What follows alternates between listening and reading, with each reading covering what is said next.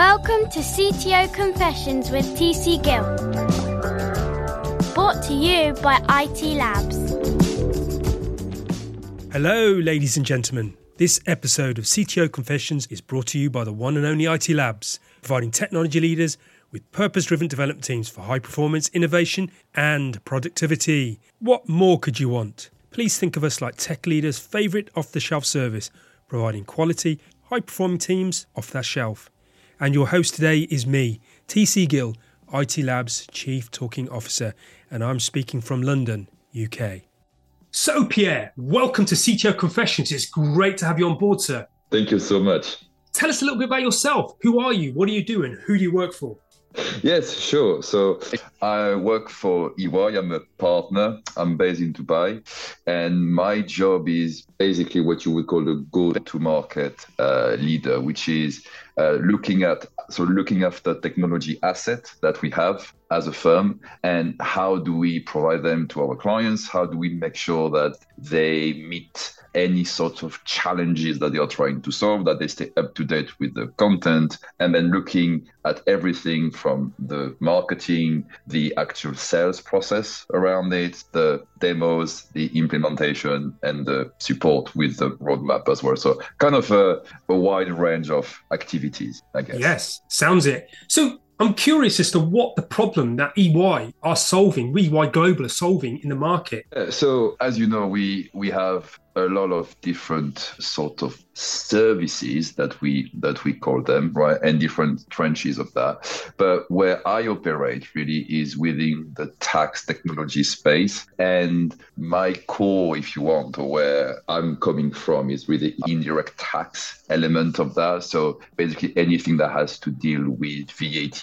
and GST automation. And so what I guess the two key things that I'm doing these days is looking at helping companies to automate their overall end-to-end indirect tax process, which means from the moment where you record a transaction in your system, more and more these days, also being able to then help solve the e-invoicing and the e-reporting element of that as well, because in one of the estimation that we have is over the next 3 to 5 years, about 60% of the world GDP will be impacted by some sort of invoicing regulation. So it's happening everywhere. And, whilst it kind of started in LATAM, it kind of now moved into Europe and APAC at really, really a fast pace, which, every other week you have a new country announcing that they're going to introduce an e-invoicing regulation as well. So it's a lot of work to keep up to that. So it's about how do you record those transactions from a tax standpoint? How do you then produce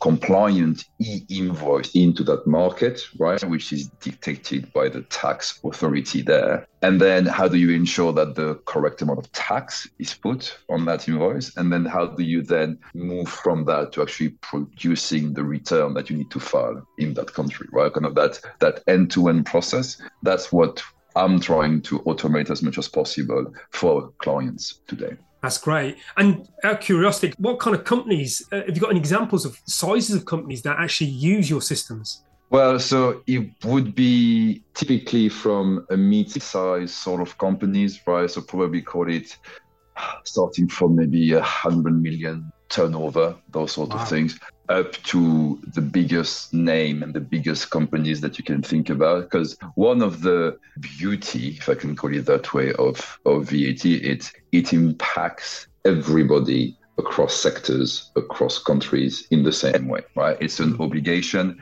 It's a transaction-related tax that you have to do every month or every quarter, all the time, regardless, right? Which is a very different setup than what you would have on the direct tax side, for instance, in corporation tax, where it's a once in a year sort of job, right? Yeah. Here, it's constant churning out, right? And because it's transaction and consumption related on whatever you sell and whatever you purchase, it means that the amount of cash that you handle within that VAT space can be significant. Right? Yes. And so it's something that any company needs to manage very carefully. And what does not help companies is the fact that the VAT rules and regulation are vastly different in every single country. Yes. So as soon as you start to operate across border, your level of complexity when it comes to indirect tax increases exponentially very, very quickly, right? Because the rates are different, the rules are different, and even though the concept is the same,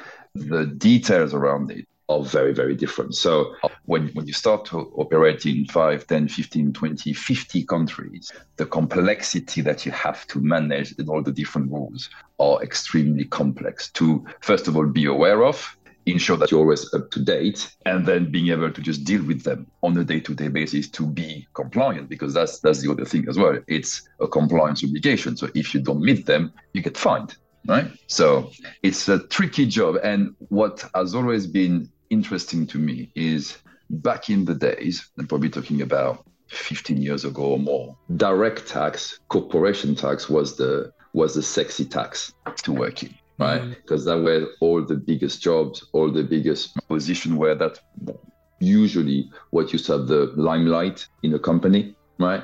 And then indirect tax kind of slowly creep up, right, over the past years to kind of take a central stage. And now it's becoming a huge topic for every single company because the rules are constantly more and more complex and are evolving at a pace which is absolutely crazy. The fact that you have the introduction of e-invoicing as well in a lot of countries has a huge impact, simply because in your typical or standard VAT process, if you want to extract data from your system, then you have maybe a few weeks to message it, fill out your return, and then file it. When you are in an e-invoicing sort of setup, you may have to report your transaction directly into the government within 24 hours.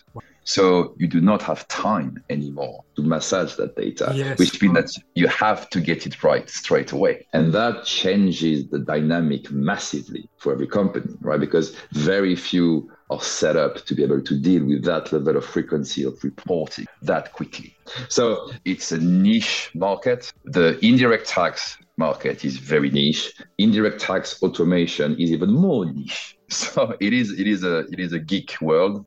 I'm not going to lie about that, but it's a very exciting topic in the sense because it moves so fast and has such a limelight these days. And it's also a huge source of revenue for government, which, you take any country, even the UK here, where I am at the moment, it is the third biggest source of income of the government, right? Just after income tax and national insurance. So, every year in the UK, you've got about 150 billion pounds worth of VAT being collected.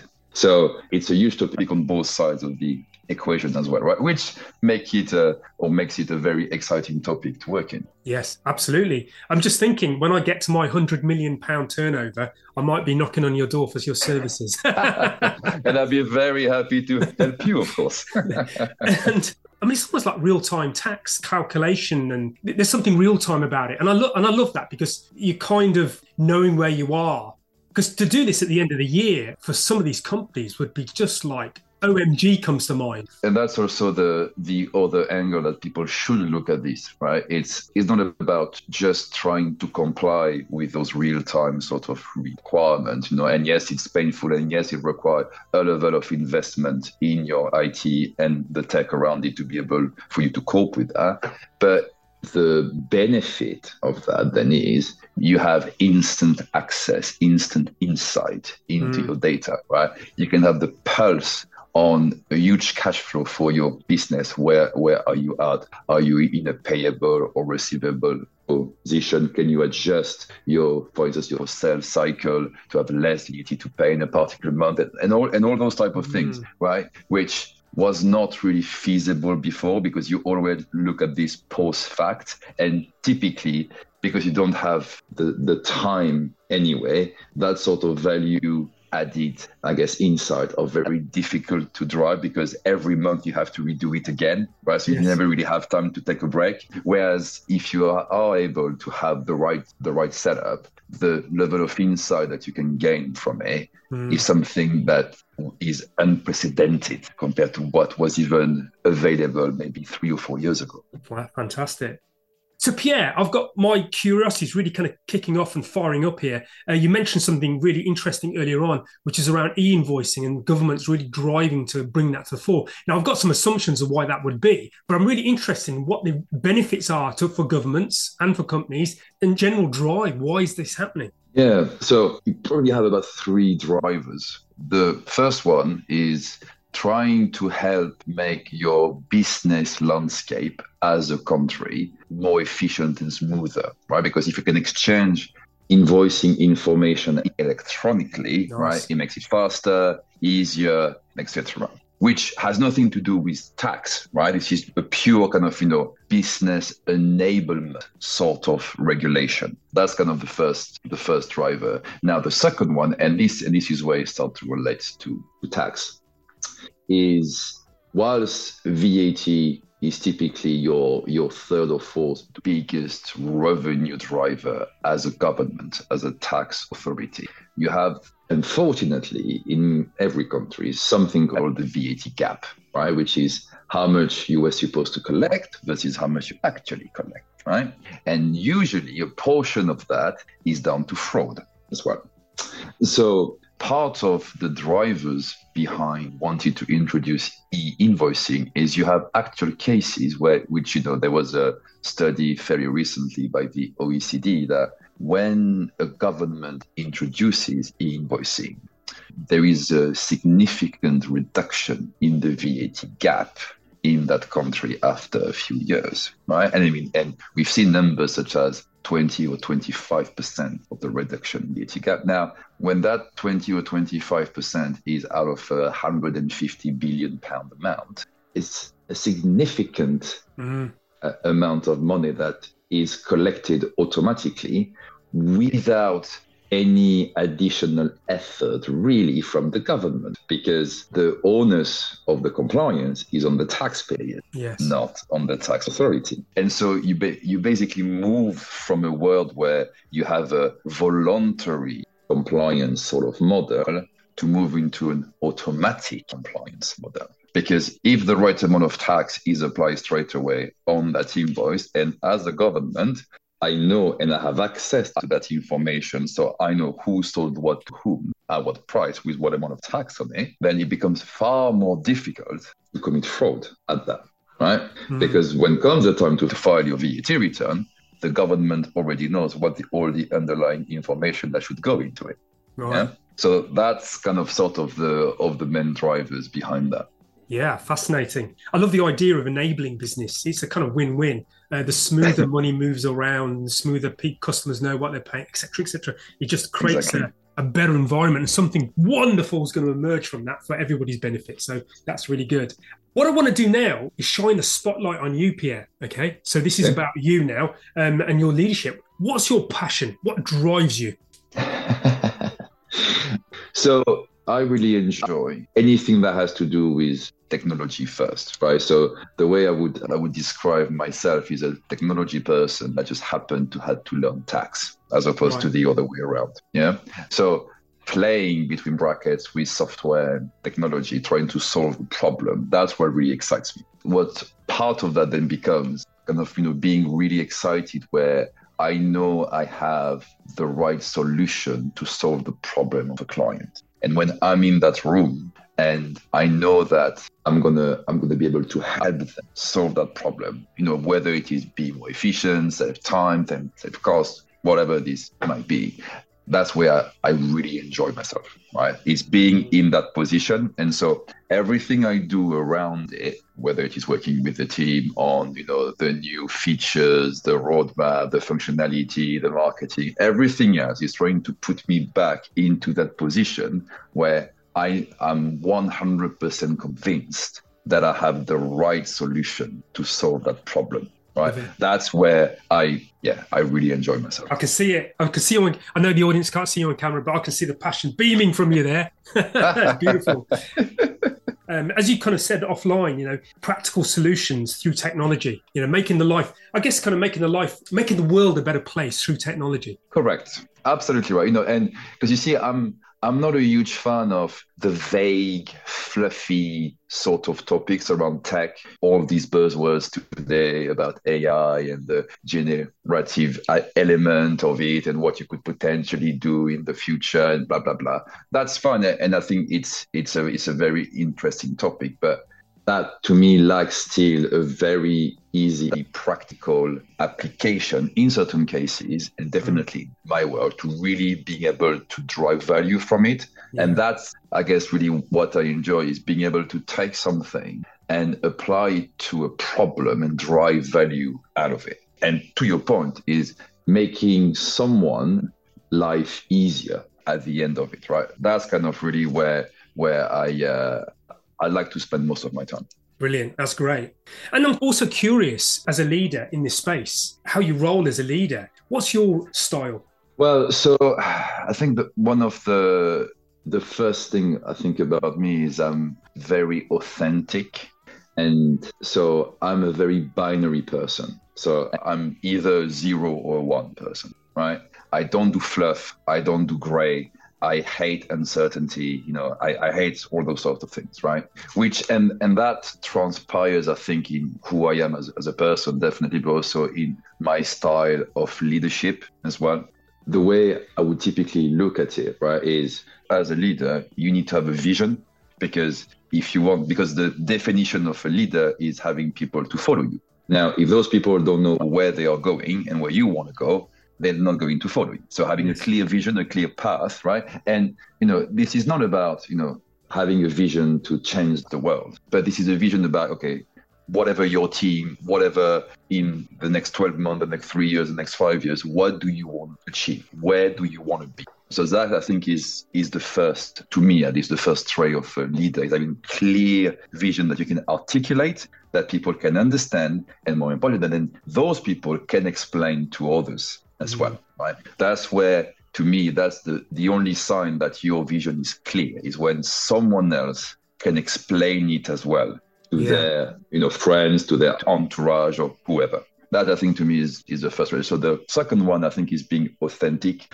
I think as human beings, we respond to someone that we feel is genuine versus someone that we perceive might be fake or is not 100% straightforward with us. So I think being authentic, which means that you are consistent, whether it is consistent in the good thing that you do, but also consistent in what will really make you angry. I think people like the fact that they know where they stand with me, whether it is my team or my colleagues or my clients or whoever, right? There is nothing hidden. Yes. So, and I think people respond much better to that. Yes. Right? Being 100% authentic in front of them. Yeah, I think the third trait would be the consistency, as I was saying, and the consistency and leading by example, in the sense of not expecting something from your team that you would not be able to do yourself, or that you wouldn't want to go through yourself. Because I think, that again loses your team start to lose very quickly respect for you. If they feel like you ask them to do something that you wouldn't want to bother yourself to do, right? Or that you wouldn't go through the pain yourself for that. And I was going to say a fourth thing, yes, which is, and I think that's probably the key that I found into having what you would call a high performing team, which is your team knowing that you have their back. And while this sounds fairly basic as a concept, I think a lot of leaders and a lot of managers as well, and I think there is a difference between those two, by the way. I think a lot of the time they do not emphasize that enough. And so when you have a team or team members that are either afraid to make mistakes or do not feel that if someone outside your team is going to come rain down on them for whatever reason, that you may not stand up for them, or you might just throw them under the bus to save yourself. That team dynamic explodes very, very quickly. The trust is lost, and then it's everybody for their own corner, just trying to save themselves and their job, right? Yes. And all the creativity, all the things that people would do beyond that regular scope of their role, all of that disappear instantly. Whereas, I've been fortunate throughout my career that I had never have to ask people to do what they were supposed to do. And so whether that is having to work, a long evening or on the weekend or while they were away, I never asked them that, but they still did it because they were bought into what we were trying to achieve as a team. And at that point in time, that's what was needed to be done. And they would do that because they've also seen me doing it as well. Yes, that's great. So, Pierre, as we come to the closing arc of our time together, unfortunately, I've got some nice warm questions to ask you. Any advice that you've got for aspiring tech leaders out there? So I don't think there should be a difference whether you are a tech leader or a non-tech leader. Right? Yes, you have a particular skill set that you need to have, fair enough, but that's true of every leaders out there. So if you just take the leader part of that tech leader statement that you've made, I think the one advice I would give is leadership is not a rank. It's not linked to a title. It's an attitude. So you can be a leader and be at the lowest rank of your particular organization. And you can be at the highest rank and not be a leader at all. You just have a position of authority, which is very different to leading people. So back to your question, I think is putting yourself out there and taking that leadership step towards others will lead you in an organic and natural way into the leadership role that you may want. So to me as well, being a leader is filling up the space. So regardless of where you are and where you work in terms of either seniority or within your company, that there are always cases where there is a task to be done and it doesn't fall exactly on anybody's plate. So are you going to be the one that say, well, you know what? I'm going to take that. Let's take you, Bob, and you, Mary, and let's try to do something about that, right? That's being a leader, as simple as that, right? It's not about trying to lead the world. It's taking those small steps. But what people don't realize is by taking all those little steps, you start to then ingrain yourself in their eyes as a leader anyway. And so I like the bottom-up sort of approach to things anyway. So taking all those small steps and starting to shine towards your team or towards a colleague or someone else on taking those initiatives, putting yourself out there, slowly kind of drive you into that role anyway, because you will become the only choice that people can think about when that leadership role will open. I'm quite passionate about that. I always joke saying, if you leave me space, I'm going to feel it one way or another. And sometimes you may step on someone else's toes, and that's fine. If no one takes accountability for it, if you do, then you automatically position yourself as a leader. Yes. Right? Wow. Because people see you like that straight away. So I think that would be the first advice. And the second one is do not underestimate your capabilities, because I've seen so many times throughout my career people that even before they even try just defeat themselves out of a role or a task. I say, this is not for me, like someone more senior need to do this, right? Well, actually, if no one has done that, just try it. You're not going to die from it. It's very unlikely that you're going to be let go because you try to do the right thing for the company. So do not underestimate your own capability and don't be afraid to take that leap. You might fail. You might get a slap, saying, stick to your role or whatever, but at least you've tried. And if you don't take any small risk, you will never get to that next sort of role that you are looking for, right? Because a leader at the end of the day is also someone who is willing to take some risk and be accountable for it. Because that's also the very hard thing I think about being a leader is you have to give away all the credit if something goes well, but you have to take all the blame if something goes bad. It's a very difficult role. It's not an easy role at all. Now, a lot of people do not treat a leadership position like that, unfortunately. But that's what it means. Yes. Is you have to give away all the credit and you have to take all the blame. And you have to protect your team for that. And so if you're not willing to take risk, and if you're not willing to be accountable for choices that you've made, you will never be in a true leadership position. Yes. Right. So I think is being confident enough about yourself to try it out. And all of us, and I'm sure you do as well, that even within your company or within your setup, you know that sometimes there is a gap to be filled. And so who will fill that says a lot about who they are, their personality, and what they would aspire to. Right? I mean, again, that's how I look at the world. That's brilliant. No, I love that. I love the idea of filling that gap. I can just see you there, seeing a gap appear and going, that's mine. That's great. But you're right. This is where you do find leaders, the ones that are looking for those gaps. They're looking for that opportunity to let themselves shine and take responsibility for that. So that's brilliant. And any books or films that have been inspirations on your leadership journey that you'd like to share here as well? That is a tough question. I'm not sure it would be a movie or a theater, but, books from, for instance, Simon Sinek. Yeah. I'm 100% usually aligned with what he says. I mean, he's an extremist optimistic, about certain things. But, I think it's refreshing to hear those sort of point of view. But yeah, I think he would be one of the key, would say, inspiration or as a reality check on what for me it means to be a leader.